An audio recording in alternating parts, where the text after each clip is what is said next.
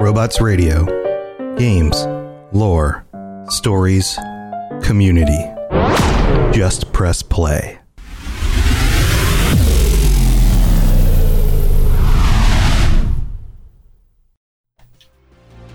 Robots Radio presents the Cyberpunk Lorecast. Welcome to the Cyberpunk Lorecast, where style is just as important as substance. Welcome to the podcast where we explore the lore, news, and gameplay of the Cyberpunk games and other dystopian worlds. I'm your host, Robots. See, I told you I didn't fix the audio. I told you. Welcome, everybody, to the Cyberpunk Lorecast. Thanks for the follow, buddy. We are back. It is, I was going to say Monday night. It is Sunday night at 9 p.m. Eastern, 6 p.m. Pacific on twitch.tv/Robots Radio, where I, your host, Tom or Robots, am here with Logan, Captain Logan. Captain Logan, how's things? Things are awesome. Things are really good. I've been burning through a lot of the game today to try and make sure that I have information on what the heck we're going to be talking about. Yeah, because I only have a little bit of information about what the heck we're going to be talking about. What the heck are we going to be talking about? Well, first, we're going to dig into the what I think are the coolest mods that have been released in the last few weeks. I think this one's we might do this weekly. This might be a weekly thing for, especially when there's not as much news or show notes or not show notes, but patch notes to go over. So we're gonna dig into that first. But then on the second half of this episode, we will be moving into Spoilerville because we're gonna be talking about the end of Cyberpunk 2077 and our impressions on our playthroughs and the endings that we got based on our playthroughs, and then maybe a little bit more information about some of the other things that happen. There are multiple ends, as most of you are probably aware, and if you haven't finished the main quest line, then you may want to skip the end of the podcast, but definitely hang out for the rest of it. And if you're not worried about spoilers, then you're welcome to stay for that stuff as well.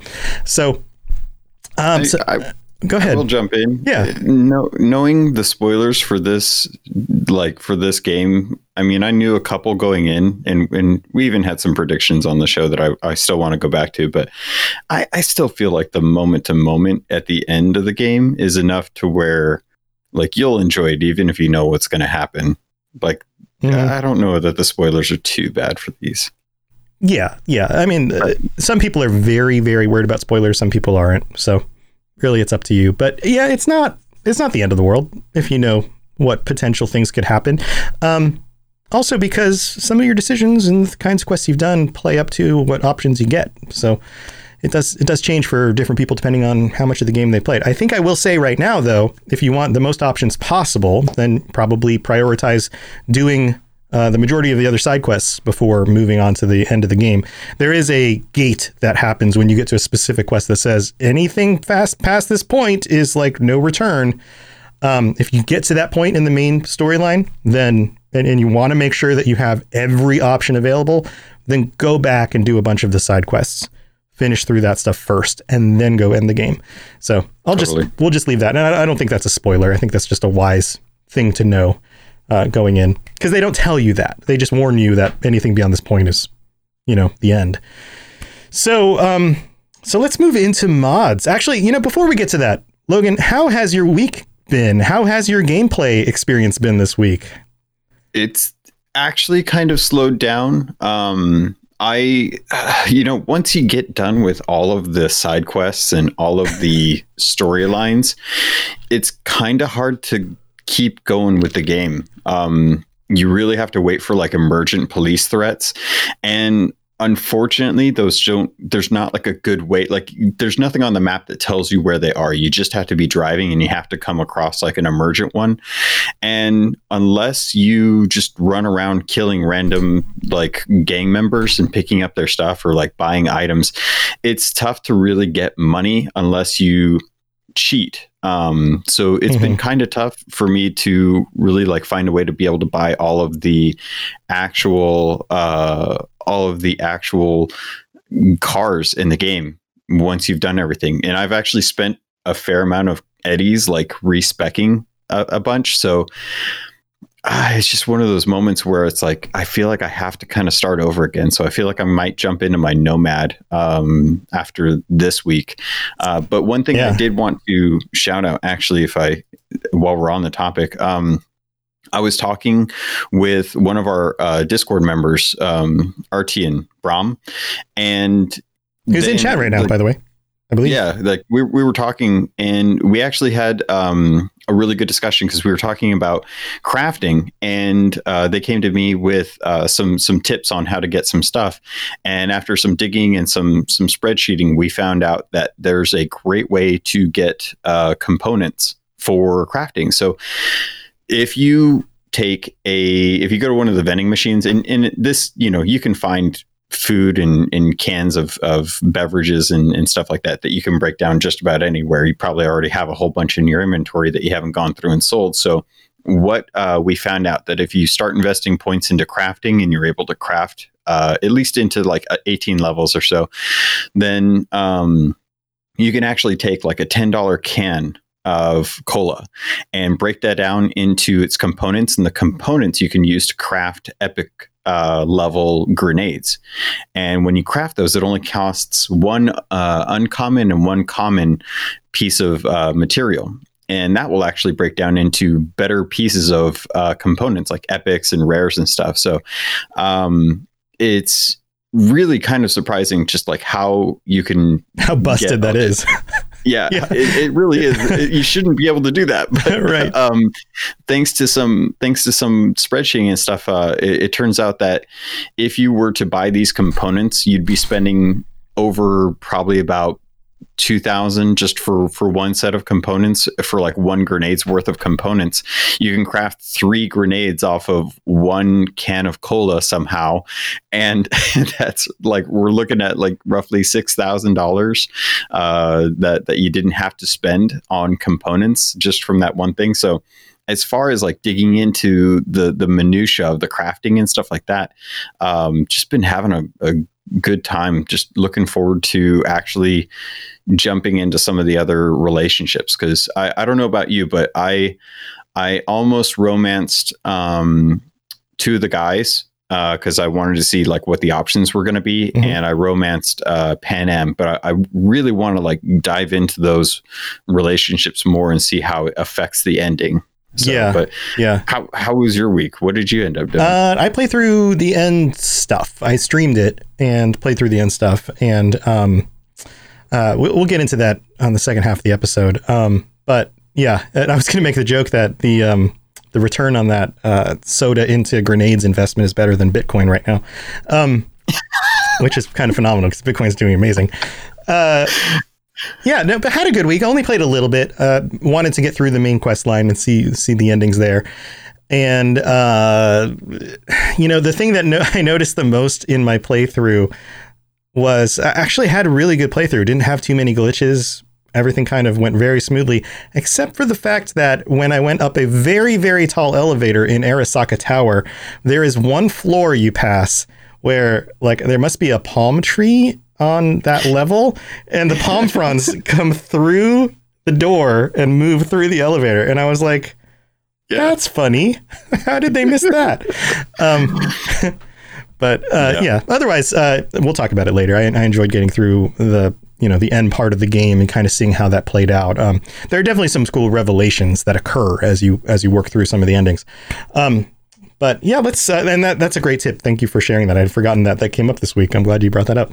Let's move into the mods. So in order to showcase some of these mods, I will be pulling them up on screen here for you guys to see them. The first one I'm going to talk about is a save editor.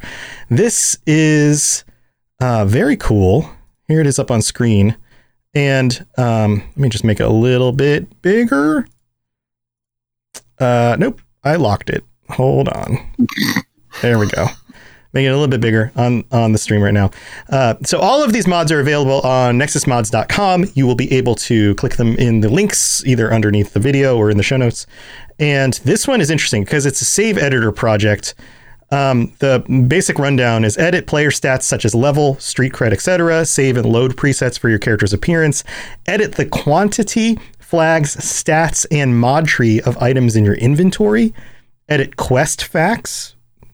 I don't know exactly what that means, but maybe it means you can reset quests and do them again. And then quick actions, dedicated controls for common actions such as making items legendary or editing money. And you can see here from the UI on it that it looks pretty easy to use. You just kind of click through some stuff and edit some stats and then save the changes. So you load a save, you update some stuff. You can change facial features, body, hair, makeup. You can even get into like your player inventory, change your quantities of stuff. Now, of course, this totally breaks the game, but if you are at a place in the game like Logan is, where you're at the end and you've kind of done everything and you want a quick way to edit your inventory in order to create awesome screenshots or try out a different character build or whatever, this is very, very handy. So what do you think about this, Logan? I think it's really cool. I honestly, we don't have a way to reset our abilities. And some of the quests are definitely not really like working out too well. Obviously still some bugs. So I kind of want this to be one of those things that people have naturally. PC get it so much easier in this because of these mods. So I'm hoping that CDPR will take a look at this and give us the opportunity. Because if I had the ability to reset my talents in, say, like Outer Worlds, I would totally do it, because I would love to have the character that I have now, but be able to feel more fluid in trying out different things. Like I would love to go a katana build and run around like you do and be able to play around that. But and you can reset your perks, but you still can't change the other stats. The what are they called? The actual attributes. The attributes, stuff, right? So which sounds like this mod will be able to do, which is kind of the cool thing. You know, I want to be able to do that, to invest into other areas and try those out for testing purposes and such. So it's kind of a cool option. It honestly makes me want to throw down the money for the PC version as well. But since I already have it, I think I might hold off and wait and see how the patches come for January and February, and see if maybe some of this stuff can come in the future. Or even like a new game plus. You know, it'd be neat if you can get to the end of the game, do new game plus, and then just choose, like, start over from the beginning, start as a full build character with everything maxed out, and just decide how you allocate your points. Yeah, that would be cool. And that may come. And that I wasn't going to bring it up, but yeah, since you brought it up, I feel like the fact that I've played through each of the endings now for the character that I have, it lets me go back to right before the last mission. Mm-hmm. And that's cool. If, say, like so that's the thing that maybe this is a good time to actually bring it up, but I'm not a fan of the fact that it allows you to play through the game, and when you get to this last story mission, it's like, hey, before you go anywhere, do all of the side quests. And I'm like, cool, okay, I'll go do all the side quests and whatnot. And then as soon as I finish the game, they're like, congratulations, you finished the game. Do you want to start right before you started the last mission? And I'm like, what was the point of telling me that it was the last mission if you're just going to let me go back to that? I think it's the fact that it will gate off some of your options at the end of the game, and you may not be aware that it does. True, but if it's going to give me the option to go back and do that stuff anyway, and then play through the end mission, if it notified you, if it let you go through the end and then restart, and notified you when you hadn't done all the other side stuff, hey, there are some other endings available. Try finishing off some of the side missions. Like if it just told you that might message it a little bit better. Yeah, like that's I think that's probably the best thing, is if they were clearer about there being better endings or different endings that you could actually go and do because of unlocking different storylines and stuff. That I think would have been a lot better, or at least give me chapter marks. Like I wish there was a point where I could go back to character A's storyline and change my relationship with them so that it changes the ending, or at least give me the option to, play through that storyline a little bit different instead of having to reboot the entire story all over again. Mm-hmm. If it was a 20-hour game that, gave me that option, then it would be a little bit easier. Even like a 10-hour story where I could burn through the story a lot quicker. I would feel a little more interested in playing over and over and over again, where I would try subtle differences. But it's like, I feel like I have to start over an entire new Street Kid and play through almost everything exactly if I want to go through a different relationship path. Right. And I wish it gave me either New Game Plus or let me restart relationships with characters or redo those missions. Like, give me chapter points to be able to jump back into. Lots of ways that I want to play this game, and I wish it didn't always have to start from scratch. Yeah, I get that. I totally get that. But I also get them not being available or yet. You know, there are many other games that would be beneficial that they don't give you that either. Which is, again, why mods are nice. And who knows, maybe the potential for modding on platforms like the consoles will be something they add in the future. I don't know. That'd be nice. But it would be nice. All right, let's talk about the next one I have. This is the Convert Equipped Weapons and Clothing to Legendary mod. And this one also available on Nexus Mods. All of these are. And this is pretty simple. You've got the screenshot here of the different items that this character has, all the different, levels for the items. And then you have the screenshot here where all of them have that nice shiny orangey yellow band next to them, meaning that they are legendary.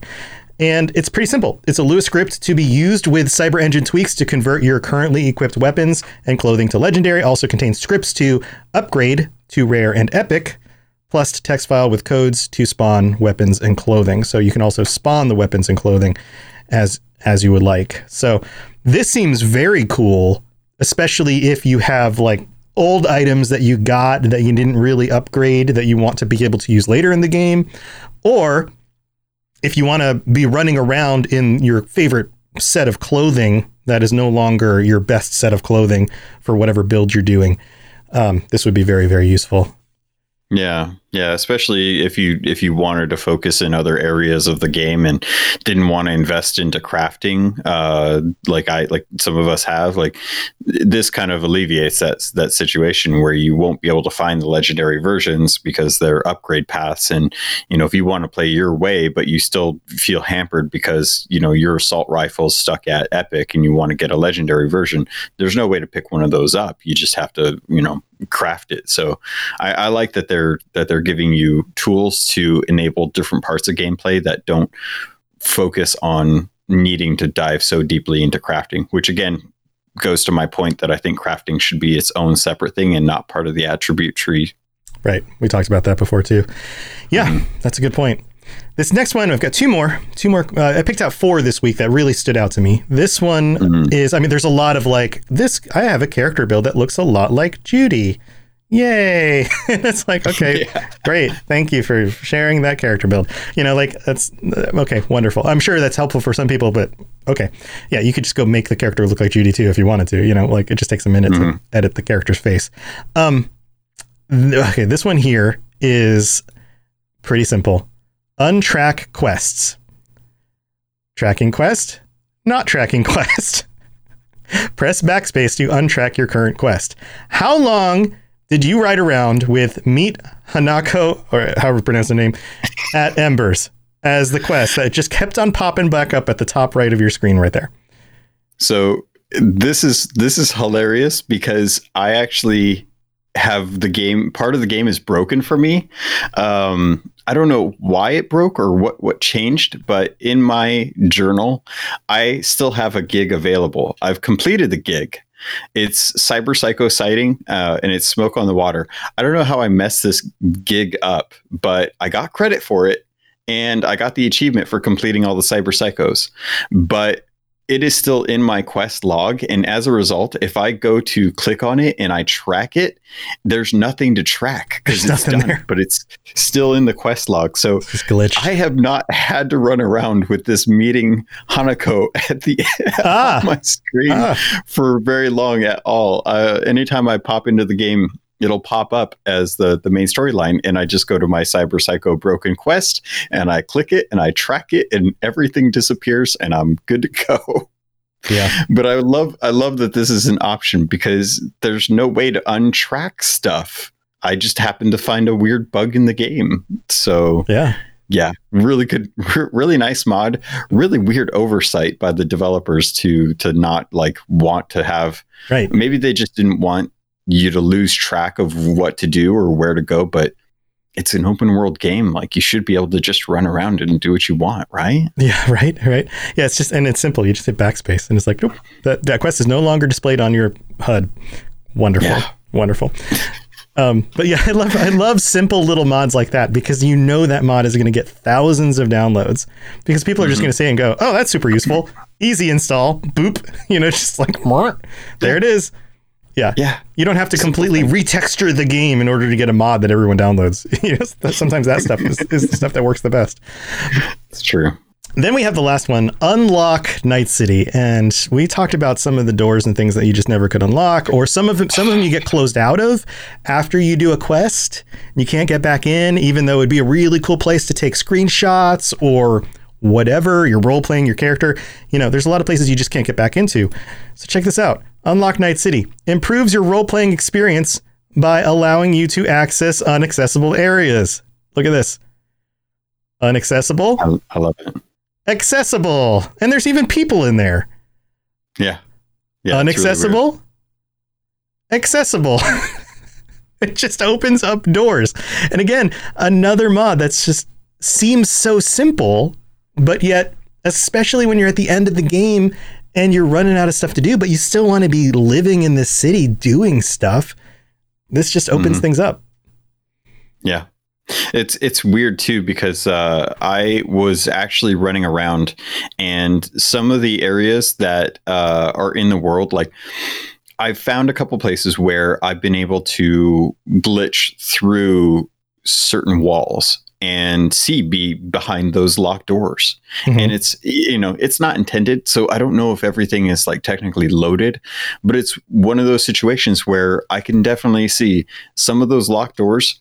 There's absolutely nothing behind them, but then I know like some of them are, and there's areas in quests where I've wanted to go back and actually check things out. And you're 100% right. There's no way to get through them. And the fact that they're locked doors, you just want to I want to be able to walk into a brain dance place and see what the heck's going on because it interests me. Yeah. Or explore an entire, building where you used to be able to get up into multiple floors of say a building for the quest. And now you just can't go back into them.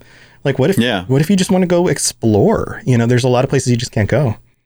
Yeah. And the way that there's no way to edit the save file names. So unless you just happen to remember, like at this point in the story, this building was unlocked in this district. It's like, there's no way to really like say like, hey, building such and such is open due to story plot in this save. Right. So, as the save file name. Yeah. Yeah. So it's really, really hard to keep track of some of that stuff. Like I've got chapter points set up on my saves, but that's going to be really tough after 3 or 4 playthroughs with different characters. And I've only got, I think, like 20 save slots available on console. So even then I have to really pick and choose. Yeah. It's not, it's very really limited. Frustrating.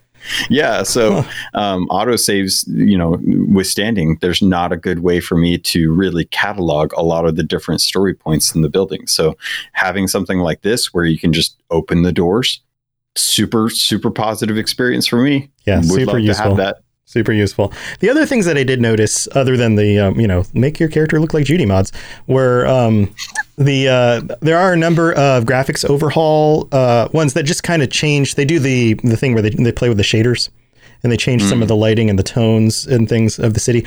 I haven't loaded many of those. I find, those are very popular for games like Skyrim and Fallout. I find that oftentimes they just kind of change the feeling of the game. They don't necessarily improve the experience. They just kind of make things feel a little bit differently. So I haven't dived into those. Although I think it would be really cool after, giving this a little bit more time to pick, say, like the 10 most popular ones and just kind of do a comparison on them and just see if there is one or two that, really does improve the graphic quality. Because sometimes they do. Sometimes they make the textures more crisp, or they make the lighting really stand out in scenes where it looked kind of muddled, or they add some more depth to the shadows to make places that are dark actually feel like they're dark without completely making them unseeable. So sometimes they do stuff like that, and they really do make the game feel a little bit more immersive. Yeah, I've heard a couple people on YouTube that do in-depth like video analysis that have said like the lows and highs for the HDR just isn't as good as it could be. It's not as well programmed as it could be. So I imagine that some of these mods will probably touch on maybe dropping the nits level on some of the HDR settings for this, so that, you know, if you have a nice OLED screen, then, you know, you could really take advantage of some of these mods to be able to really make it look good. So yeah, but that's tricky on PC because Windows has such sketchy HDR support still. True. So yeah, it's forgot about that. It's again one of those things that may or may not even be worth adjusting yet. All right, well, let's move into the middle of the show, and then we'll be back in a minute with our perceptions, our opinions of the end game.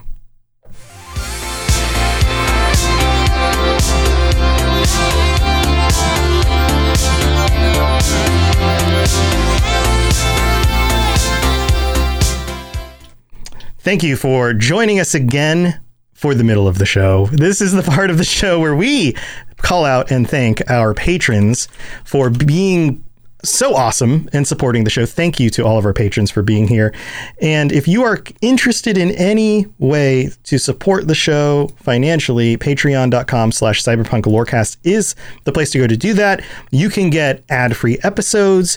You can get the opportunity to join us at the end of the month on an episode and talk about any of the topics that we would like to cover. There's all sorts of stuff you can get at patreon.com/cyberpunklorecast. And special thanks, especially to our higher tier level patrons. I'm pulling up the list right now, just in case. I'm just double checking it.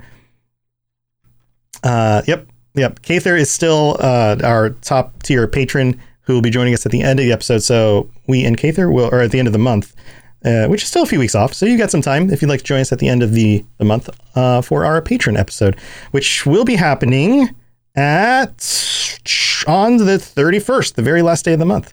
So yeah, a few weeks left. I think that's the photo mode, or the photo contest is still going for that as well too. And that's the other thing I wanted to bring up is that the photo contest is still going. We've had a number of people submitting their photos of including vehicles. All it needs to do is include a vehicle in the screenshot, generally in some, part of the screenshot being kind of the focus of it.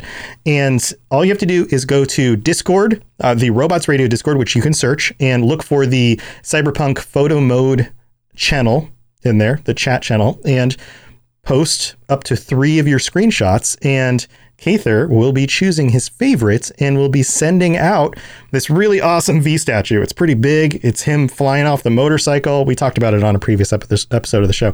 So you still have a few weeks to get those out there. There have been some really cool submissions, but then again, this is subjective. It's whatever Kather thinks that he likes the most. So this could really go to anybody. So if you feel like you've got an artistic eye and some cool photos of the game, feel free to submit those. Again, Robots Radio Discords, that's the place to do it. And thank you to all of our patrons. You guys are amazing. Are you interested in starting a podcast, but you don't know how to get started? Are you concerned that your podcast just isn't reaching the audience that you're trying to reach?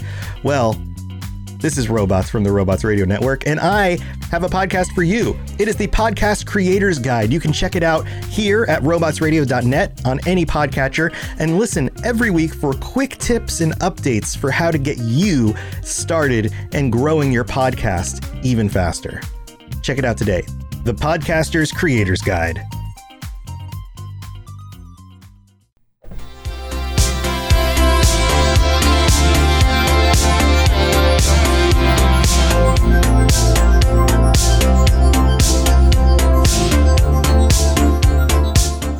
So, Logan, you've gone through 4 of the endings, correct? Yeah. And I've experienced 2 of them so far. I figured I want to start this one off because I want to give you my explanation for what happened when I got to the end of the game and how I played it out and what I was expecting to happen versus what actually happened. And then I have a feeling you could probably fill in the gaps with some of the other stuff. Does that sound good?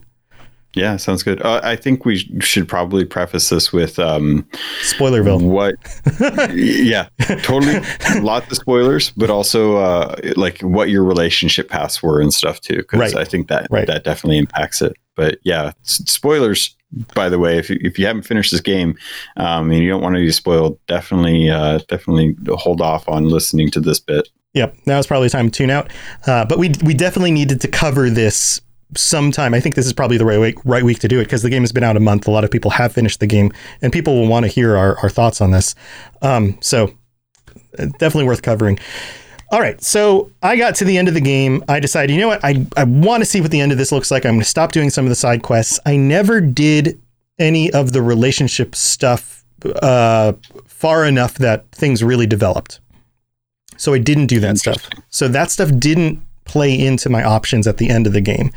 I ended up focusing on a lot of the other just kind of pickup quests that you could find all over the map, rather than going and doing more of the like story type side quests. And when I got to the end, you are given again, spoilers, you are given an opportunity. Your body starts to fail because of the chip. The chip really starts to mess with you. And you go to Victor again, and Victor's like, listen, you're on your last legs. This is it. You're about to be done. It's amazing you can even walk right now. This is your option. Here are the pills, the 2 pills that you get, the one where it allows you to maintain control, or the one where you can give Johnny control, and a gun, and gives you a pistol. And you go with, what's her name? The girl with the fluffy hair. Misty. You go with Misty up to the roof of Victor's building, and you look out on the city, and you have this wonderful moment with her, and then she leaves you alone. And you and Johnny are sitting there, and you have to make a decision. And the first decision I came to, and you have these conversations with Johnny, and I thought this was very interesting. Johnny's arc through this whole thing has been very, very aggressive when he first realizes he's in your head, right? It seems like the path becomes more amicable, or can become more amicable, depending on your decisions, probably, with him. And by the time I had this conversation with Johnny, he was very much understanding, and he was like, listen, you're just going to have to make the decision here. This is your call.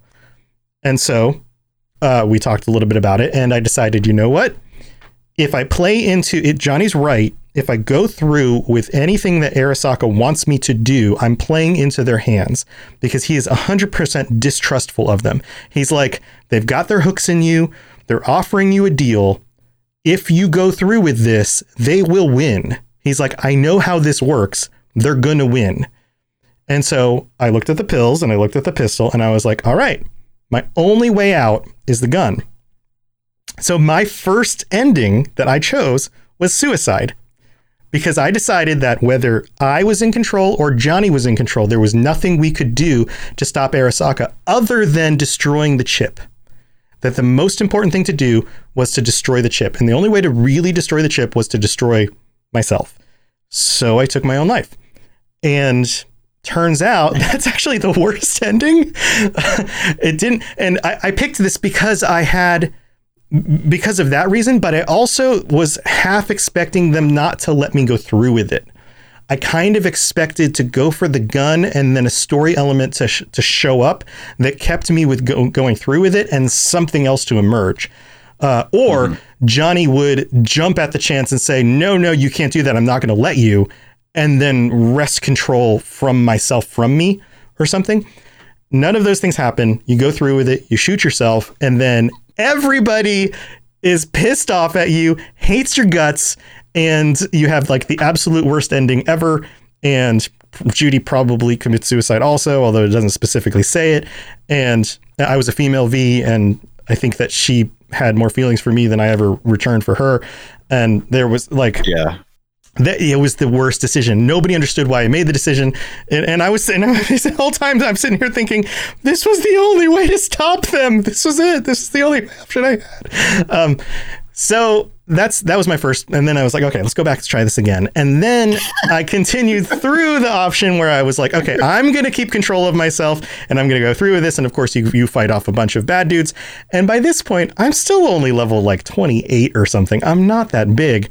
And it's comedic. You can watch it on my stream. We go to bust into the place where Hanako, right? that's her name, is Hanako. I'm so bad with names. Where Hanako is, and we're in the Arasaka limo, and we pull up, and the guy's like interrogating me, and I could have just like punched him out. I had enough strength, but I was like, no, I'm gonna play it cool. Of course, he gets suspicious, and then we run him over, and then of course all the guards are alerted, and so I simply run up to each of them and heavy attack them with my katana. And I'm like, oh my God. I'm like, pop your head. And then I go to the next one. Pop your head. Pop your head.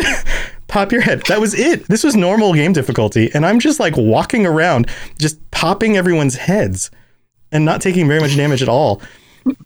And then, of course, the storyline plays out. Hanako takes you, you save her, you or at least you break her out of the situation she's in, and you play through the rest of it. I don't know how much we want to go into the detail of specifics, just in case some people don't want everything spoiled. But the way that plays out, what do you think? You kind of have to. Should we lay it all out? Let's get. I mean, if we're going to be talking about the ending, let's talk about the ending. Okay. Let's commit. Yeah. So you play through that. You end up going with her back to the Arasaka headquarters. She shows you Saburo's office. You go through a secret passage. You end up having to fight Adam Smasher in order to get through all that, which I just hacked him to bits, and all his parts came off, and he just turned into a steaming, sparking, fiery wreck. That wasn't very difficult. And you go with her into the secret passage. You end up in like this big part of the building that looks like an indoors garden, like forest. And there's a big meeting, and everyone's like, oh, how did you get here? I thought you were away. And she presents information, and you basically are before that, you're put in a room where she's like, Saburo's still here because his soul was sucked into this machine. And then, of course, he comes and talks to you and does his thing. And it turns out that, like, oh, he still is there. He still is pulling the strings. And Hanako is actually doing what he wants. And yeah, he's a big bad guy, right? We've always known that. So then you go to the meeting with everybody. And like from that point on, there was nothing I could do to say, no, I don't want to do this anymore. I just had to go with it. Like, no matter what option I chose on like the dialogue, it was like either I'm bitter or I'm really bitter. Like that was it. And then the brother, what's his name? Starts with a K. Yorinobu. Yorinobu. It doesn't start with a K. Yorinobu. Right? Yeah. Yorinobu. Sends people in. They take out all the rest of the board. They kill everybody. You and Hanako get out. You go hunt him down. And then she doesn't kill him because they're family, but he basically submits and is like, I'm wrong. And then they cuddle on the floor, like, right. And then you end up in space because your like chip is like failing and they operate on you basically. And that's as far as I got with that ending. I'm sure I'm like right at the end, but I had to finish up. Okay. There's a bit more after that. Yeah. Okay. So those are the two that you went with. So I went through, just as we were starting up recording, I sped through the ending again and, was reading the messages, the voicemails, for the suicide, it's really tough because Johnny's on the roof with you. And this is, like, I think we kind of missed a little bit about, you go to the meeting with Hanako, and she wants to essentially have you go to a meeting with the board to talk about what's going on with Soul Killer. Right, to prove to them that Saburo is still in charge. Yeah, and you have two options. You can either go with them or you can take your time and then make your decision there. The way that I've played through this game is I have romanced. I have a relationship with Pan Am. I had the option to romance River, but I didn't, and he and I are just buddies. I kissed Carrie once, and then he wanted to go further, and I told him no. And you're getting around. Yeah, I am. I wanted to see what the options were. I still do, actually. Yeah. And so I'll go back and play through a lot of that other stuff. I just kind of kept it out there. So I went to the meeting knowing that I had those options. In the first playthrough that I did, the first ending that I did was actually the one that you're on right now, where I thought the best way to go was not suicide. I went with the meeting with Arasaka because I thought, I'm not going to let Johnny take control. He just wants to screw things up, and it's not going to get me what I want. The easiest way to do this is the one with the least path of resistance, which was working with Arasaka. Mm-hmm. I know everyone was going to hate me for it, but it was the only way that I felt that I was going to be able to get this done. It was the only way I could get to Mikoshi. So Mikoshi at the bottom of Arasaka Tower is your goal. You want to get there. You want to have Alt get there because Alt says that Alt is the only one that can actually remove Johnny from your consciousness, which does actually work. The trouble is when I went through with the meeting, that was when Hanako told me that she had known the whole time that her father had been murdered and that they didn't do a damn thing about it. And the reason why that's so unsurprising to them is because you find out that Hanako knows that Saburo Arasaka is an engram. He is an AI in Mikoshi at that point. And she takes you to meet him. And he basically says like, hey, you're doing the dirty work for us. The soul killer, basically the relic that you have is a way for me to get into a fresh body. And it's one of those weird situations where you go to the meeting. They announce to the board that Saburo's not dead. The whole board freaks out and they're like, "No, this is BS." Right. So the conversation that happens when he like calls the one guy out. Yeah.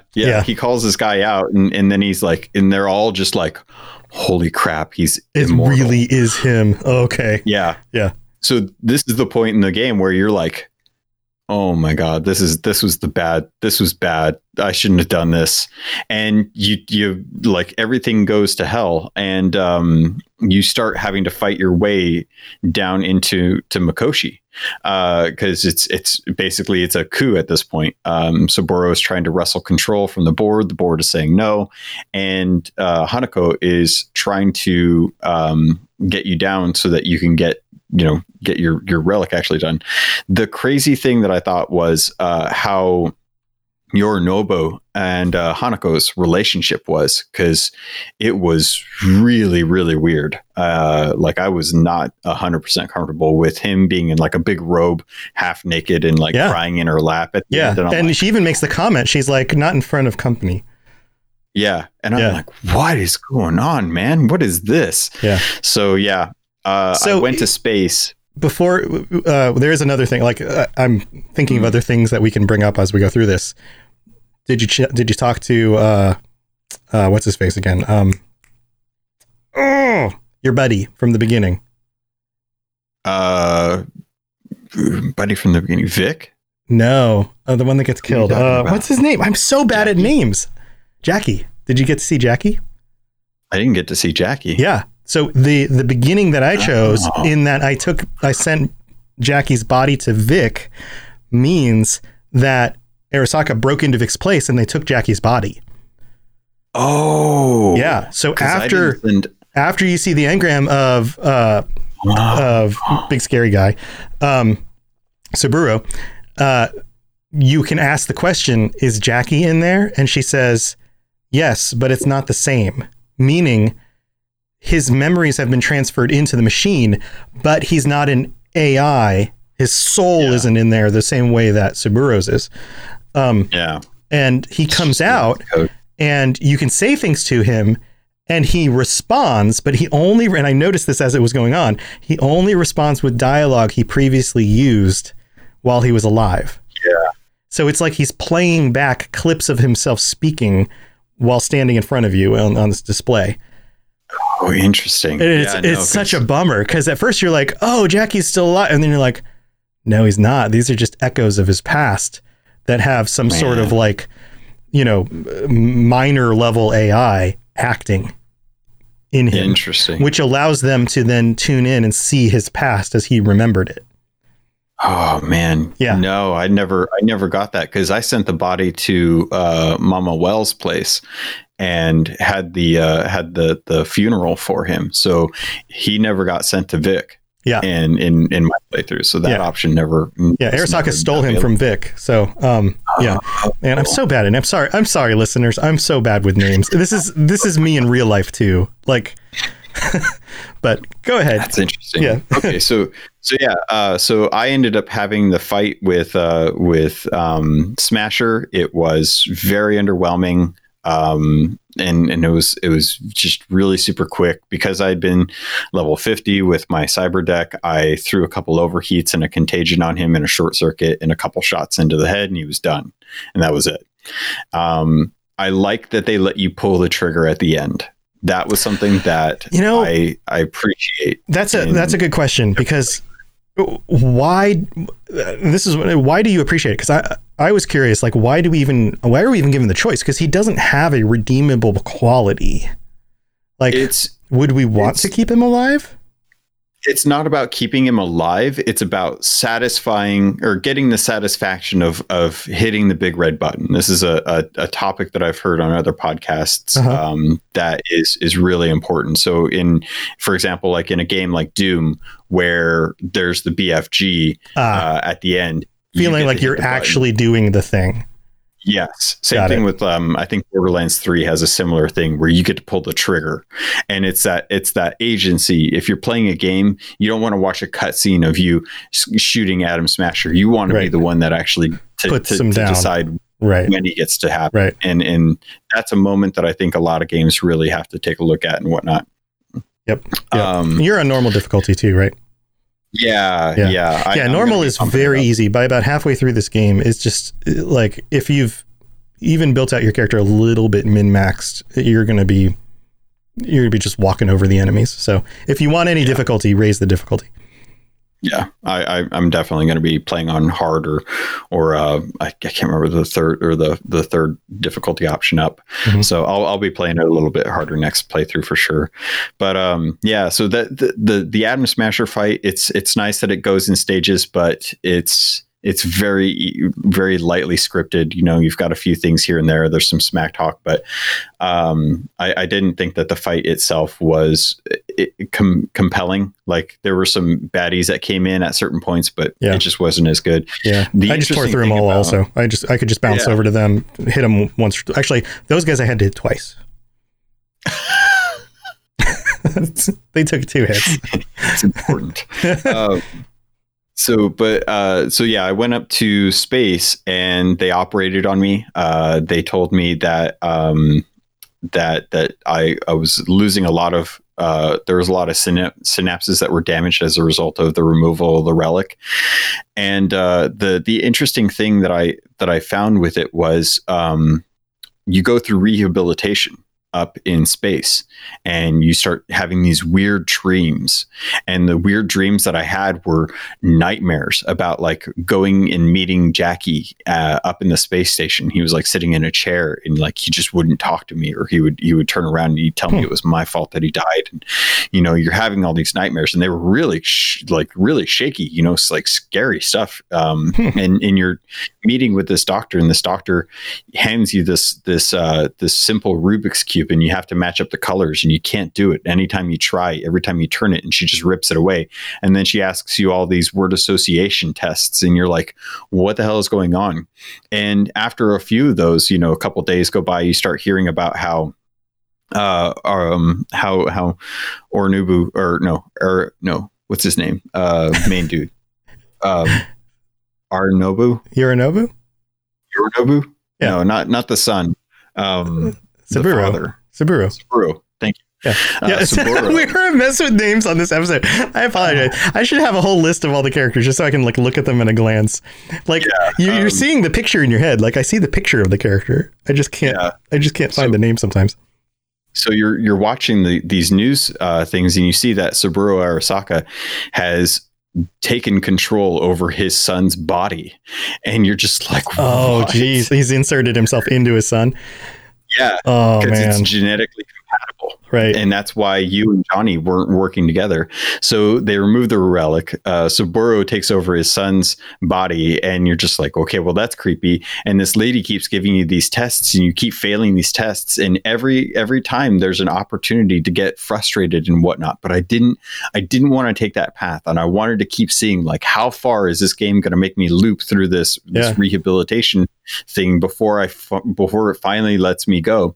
And I refused every time, and it ended with me being able to call Panam, who, when I did, was livid with me. I called her to say goodbye. I never told her what was going on. I told her I'm in space. She's pissed off. She doesn't want to talk to me, and I'm just like, this feels terrible. I'm like, I'm alive, and Johnny's gone, and you're mad at me. And she's like, just get down here. I don't want to hear any more from you until you're down here. And I'm like, oh, crap. No. You remember the dude that was in the AV that you had to get the Nomad's help to bust him so that you could find out more about the relic? Yeah. He strolls in. He's like, hey, I got some good news and some bad news. What do you want first? And you're like, the bad news. You got 6 months to live. Oh, fuck. Okay. Good news. Good news is we can store your memory in an engram and keep it in Mikoshi. And you're like, that's the good news? That's okay, great. And he's like, you'll be able to live on in the net. And I'm like, no. How about no? Can I just stay in my body? So I opted to stay with my body, and I went down, and I only had 6 months to live, and everyone was pissed off at me. And that was a solo attempt. I played through with Panam and Johnny, and I'm going to be honest, playing through with the Aldecados was the best ending that I had, because you call up Panam, you go out there, and you meet up with Saul, and Saul and Panam are having a fight, but for some reason Saul is comfortable with everything that's going on, and you're talking about taking the entire clan and assaulting Arasaka Tower through a tunnel system that's outside the city limits. Whoa, and Panam's like, I don't like that he's talking, or he's agreeing with everything I say. And if you've played with Panam and Saul, you know they're kind of conflict. They're constantly butting heads. Yeah.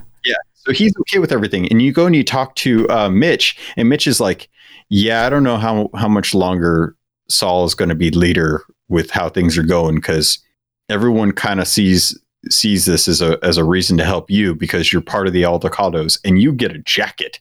You get an Aldecados jacket, and you're part of the Nomads now. And Mitch is like, yeah, Saul wants to go there to get tech for Arasaka, or from Arasaka, to sell. And that's how we're going to make it big. And you're just like, oh my God, Saul, really? So you get in one of the tanks, and you straight up assault a construction site from Militech, and you were like using a drill in this tank, and you're drilling your way to Arasaka Tower, and you're just blowing things up. There's tanks and drones everywhere. Oh, that's There's nuts. Tons of Militech. Everyone, you lose some of the Aldecados, end up dying, and you're going, and you get out of the Basilisk, and you and Panam jump on the drill and push it all the way to the Arasaka Tower. And then Mitch is like, I got to go back and help the Aldecados. And Panam's pissed off because she's like, you can't operate a Basilisk with one person. It's just like Pacific Rim, you're going to fry your brain if you try it. And he's like, I got to do it anyway. And you get the option to say like, no, stay here, or yeah, go help them. And I was like, yeah, go help them. If they all die, then it's no good having you help us here. And Panam's like, I hate you for this, but let's go. And you bust into Arasaka, and you get down into the Mikoshi, and Adam Smasher busts through the door and stomps on Saul's head and is just gone. So Panam and you were, he's just gone. So Panam and you are fighting Adam Smasher, and of course it was an easy fight. So we killed Adam Smasher and got into Mikoshi, and you jack in, and you show up with Alt, in cyberspace, and you go over to Johnny, and this time I was like, hey, it's done. And that's when he's like, cool, there's some bad news. And you're like, shit, all right. I'm already at this point where More like, bad news. I kind of know what's going on with this. So you sit down at one of the little diner tables in cyberspace, and he's like, all right, good news is we're separated. Bad news is the relic's eaten away at your body. Your body thinks that your consciousness is a virus, and your body's trying to kill you. And you're like, shit. Well, what's the alternative? And Johnny's like, I take the body because it's technically mine. And he's like, and you're like, really, Alt? This was the thing? And she's like, I couldn't have figured this until I had all the information. You're like, well, you're just doing your thanks. So I decided to take the body, and I knew I had 6 months to live, but I wanted to go live those with Panem. So I took my body, and then she was pissed at you anyway. No, she was happy for okay, good. It was the best. Oh my God, the best ending. So you go back, and Panem's like, hey, we got a bunch of Arasaka tech. We lost a few people, but the clan's already going to Arizona, and you're coming with us. And you have a moment where you're standing out on the dam, and you're looking across Night City, and you're like, you ready to say goodbye? And I'm like, yeah, I'm ready to say goodbye. And then you and Panem get into the Beast, and you drive over to an area where you get to the tank, and you're like, all right, we got one thing that we got to do, and we have to cross the border with the tech, but the only way we're going to do that is if we can pass through this tunnel that was used forever ago. It's been blocked off, and we're going to use the tank. So you get to drive the tank again, and you drive the tank, and Militech is trying to like stop you at this point. Arasaka's at the border patrol. They're trying to stop everyone from taking their tech out, and you get out. And as soon as you get out in through the storm drain, you open up on at night on this lake, and you're driving the Basilisk across the lake like it's hovering across it. And you get to climb out on top of the Basilisk, and Panem comes out, and she sits next to you, and you guys are cuddling in the middle of the night, and it's a starry sky. It's completely dark, and you take off the necklace that Johnny gave you with a bullet, and you're like, done. And you just drop it, and it just fades away. And then it shows you heading off into off into the night with Panem. And that was the best ending. Cause you just, she's like, doesn't matter whatever's going to happen. We're going to help take care of whatever's going on with your brain. And it's up to you to decide like how the story ends at that point for you. Do you live the 6 months and die, or do you get it fixed? It's up to you. Right. And then there's the Johnny ending. So how are you feeling about the Panem one as far as like that? I mean, it's bittersweet, but at least you get to make the decision, and you don't end up just living in cyberspace. Yeah. Which is kind of the sad thing that happens to all the Mikoshi people. So that's like purgatory or something, like it's kind of bummer for sure. So the one playthrough that I didn't do until just yesterday, or no, I guess it was earlier today. I played through and I let Johnny take control. And that was a really surprising one, because when Johnny takes control, you get the option to go talk to Rogue, and you basically go assault Arasaka Tower again. But this time you go with Waylon, who is the grandson of the first Waylon that Johnny had actually been with back in 2020 and 2023. Okay. And this was really surprising because Alt takes care of you get access to one of the satellites in space.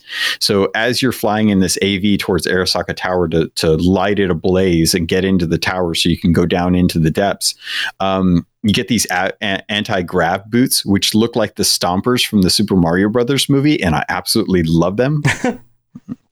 But you're wearing those, and you got some good weapons. And as you're going into the AV, you can see up in the sky, and Rogue calls it out. She's like, the light show's about to begin. And as you look up, there is a giant flaming ball goring across the sky as you're flying to Arasaka Tower, and you're just like, oh my god, this is the most badass thing I've ever seen.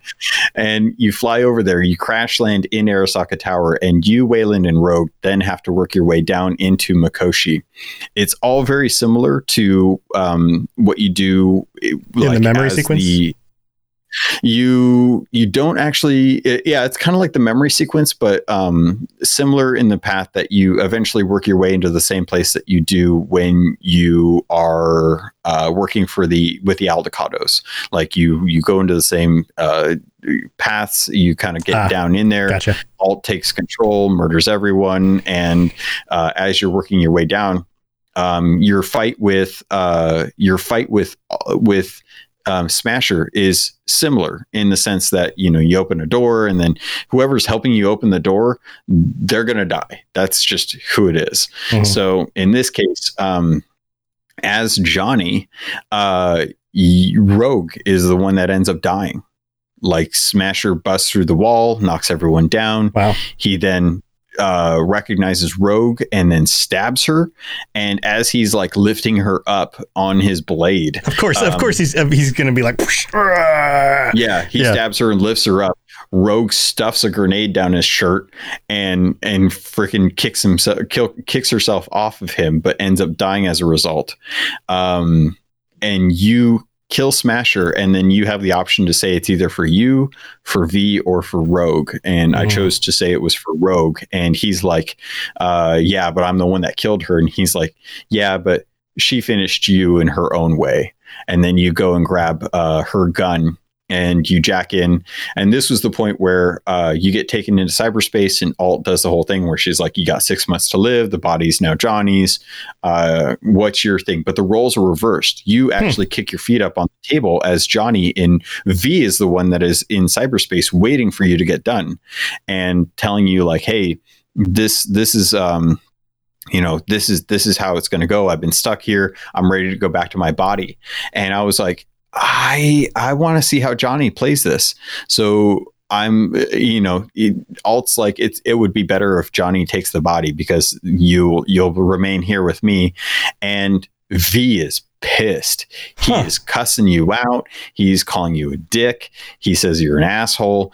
He says that he's like, of course you would do this, you selfish asshole, and stuff like that. And you jump into the well, and you go back into your body, and V disappears. And I'll be 100% honest.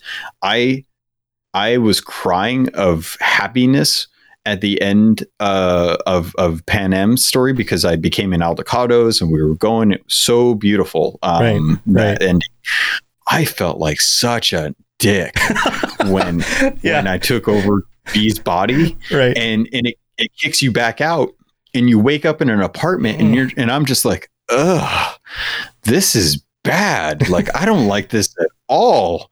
Like, you sit there and the last thing that V says to you as you're like leaving cyberspace is like, if you're going to do this, you're a dick for doing it, but at least don't forget me. And you just fall into this well, and you're just like, oh, did I really do this? Is this who I am? Wow. And you wake up, and you find yourself in a no-name apartment out in Pacifica, and you pick up the few things you have. You've got Rogue's gun, you've got your shades in V's body, and even when you go like look in the mirror, you're like, how can I ever forget V? I'm wearing your damn face, right? And it's just like, you just feel like a dick. But there's this kid that you go meet that is going to be your ride. So there's this kid, Steve, who is being abused by his parents. His father's a deadbeat. His mom's jacked into a BD all the time, and you just feel so bad for this kid that over the last few months you've been teaching how to play guitar. And he's like, he's like, hey, or I'm like, hey, I need a ride. And he's like, cool, let's go. And you head over to a guitar shop, a record shop, and you buy a guitar that's like a nice guitar, a really legit one. And this kid is like, how do you play like Silverhand? And you're like, maybe because I am Silverhand. And they're like, you can't be Silverhand. You're just a really big fan. And he's like, hey man, you never know. So you're like giving this kid like inspiration to play better and to be better and whatnot. And then he's like, I got one more spot, or you're like, I've got one more spot that we need to go visit. And he's like, okay, where? And you're like, the cemetery. And I'm like, fuck, here we go. Oh God, I'm not ready for this. And you head over there, and as you're walking to the back of the cemetery, you've got the big walls, you know, the big vaults and stuff. As I'm walking by, I look to my right and I see a name, and I'm just like, oh God, that's actually someone's name. And I don't recognize the name, but I keep walking, and I get halfway done, and I look to my right again, and there's another there's another name on the wall, and it's Jackie. And I'm just like, oh God. Yeah. Did you have to? Really? Did you have to put his name there? Of course. And I was like, oh God. So I'm like, all right, as you're driving there, you pull out Rogue's gun, and I'm like, okay, I know what I'm doing. I'm going to go put Rogue's gun in her cemetery because she's dead, and I want to pay tribute to her. So I get over there, and this was the gut wrencher, because as you go over there, there's two spots on either side of you. As you're looking, on one wall, they have the name, and on the other name is on the other wall. And I walk over to one, and I look at it, and it's V.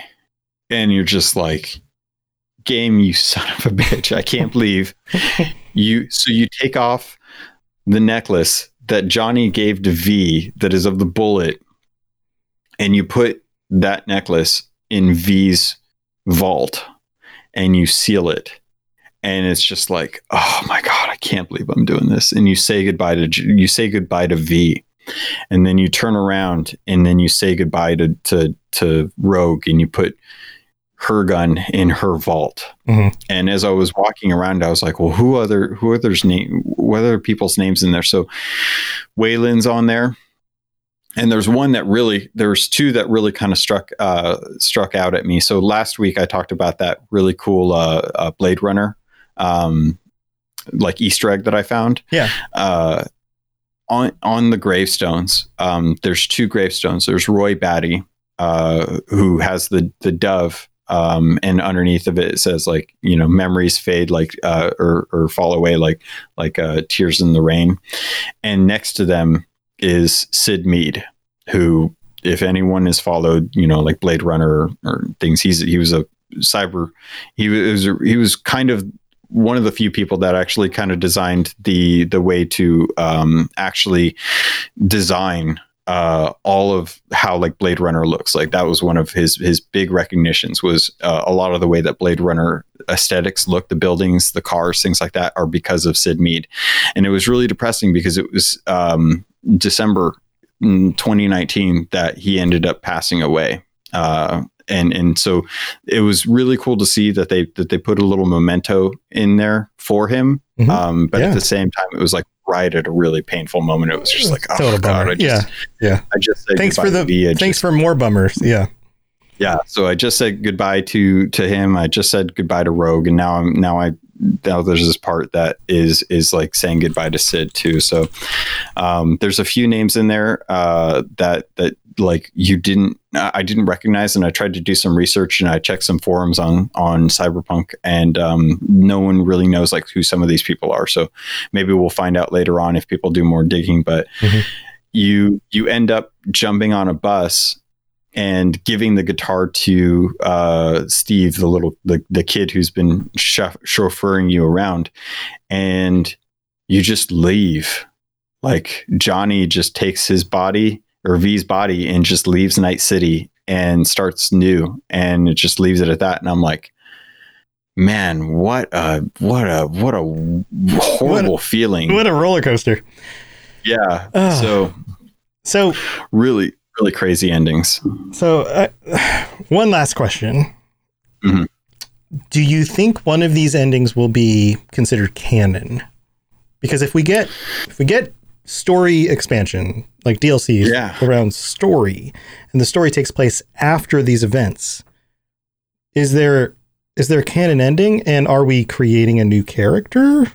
Like so that's actually, you know, I'm glad you asked it, because it's been racking my brain this whole time, because I don't know if any of these are canon. And whatever story they bring into the game with DLC, I feel like it has to take place before the ending. Before the end events. Yeah. Like it's something you load your save before that.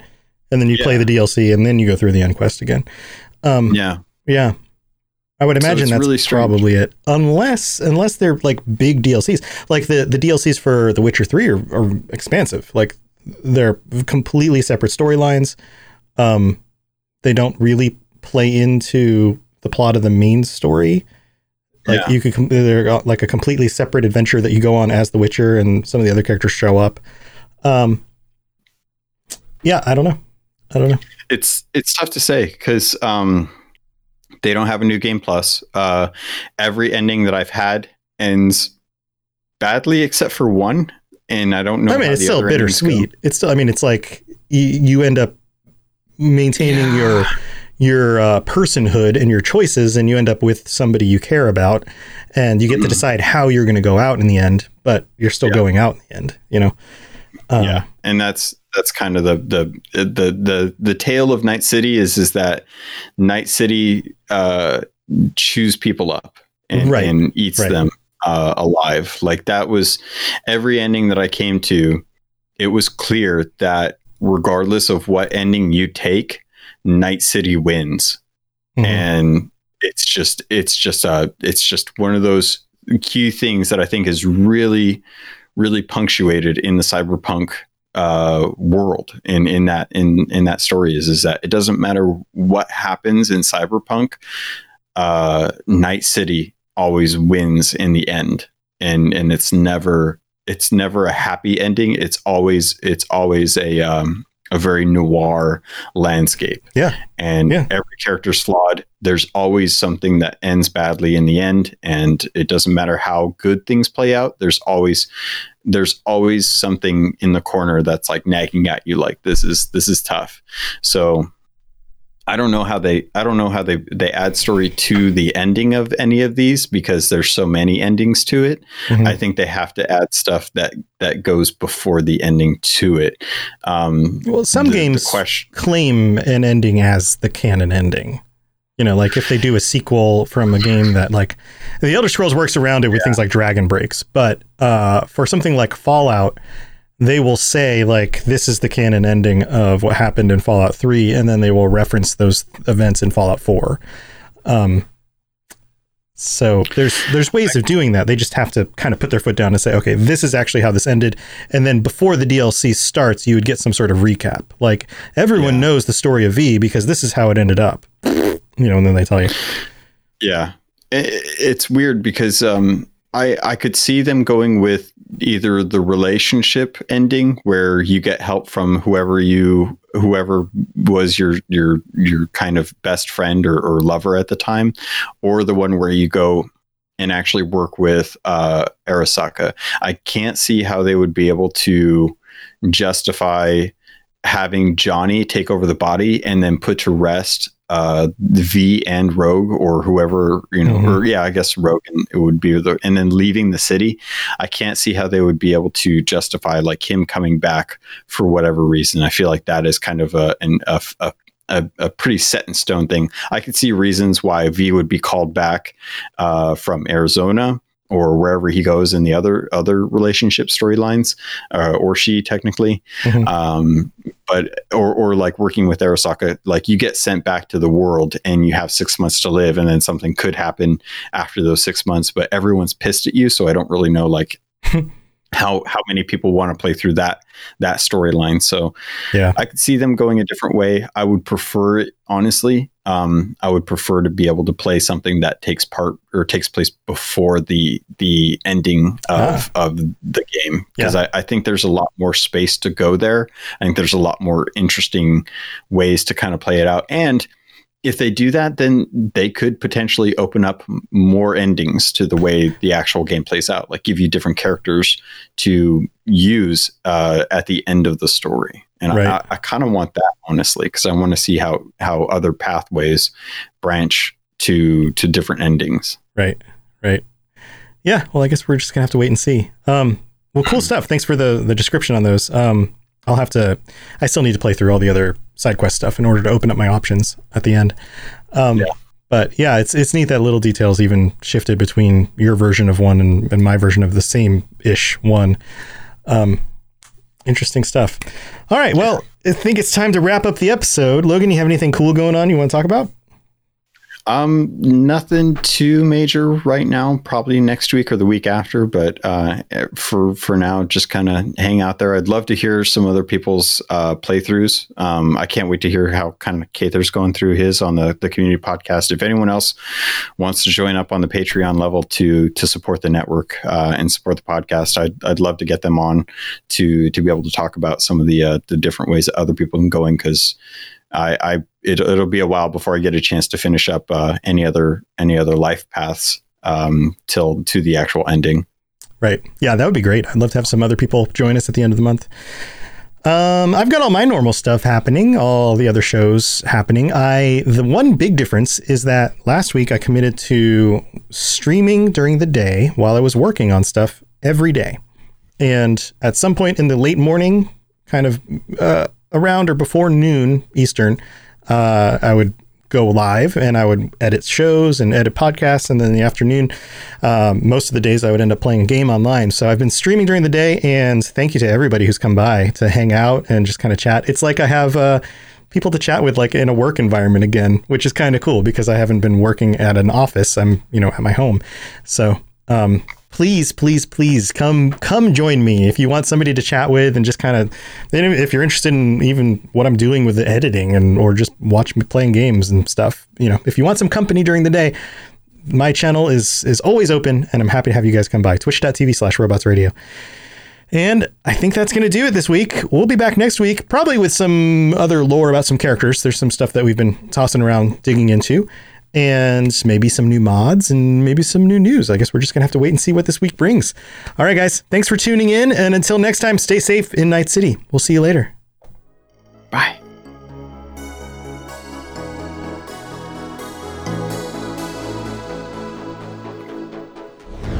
Thanks for tuning in to the Cyberpunk Lorecast.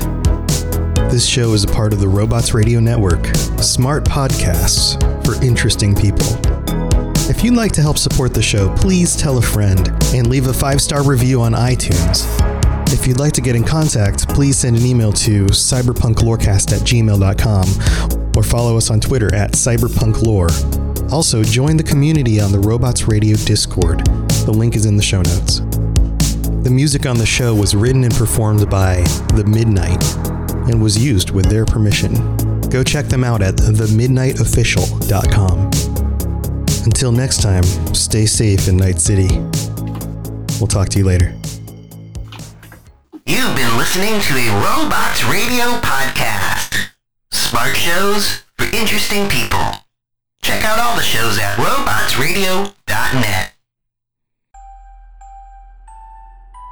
In a world where solid-state electronics and vacuum tubes are still meta, people never stop loving atomic-powered everything.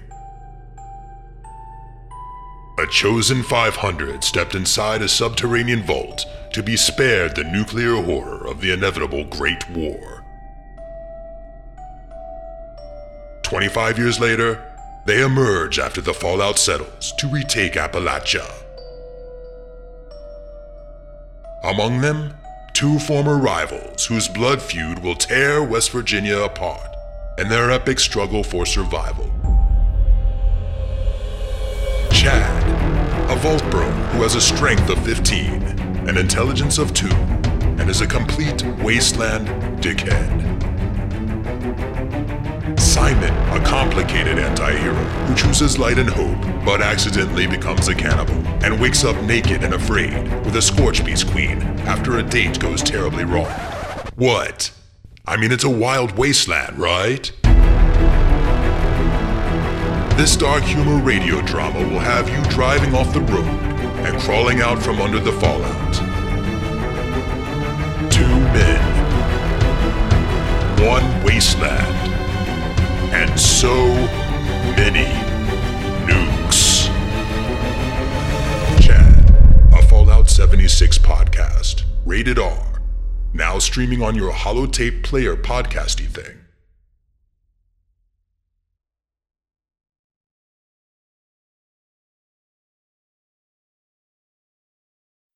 Have you ever wondered how deep the Elder Scrolls lore rabbit hole goes?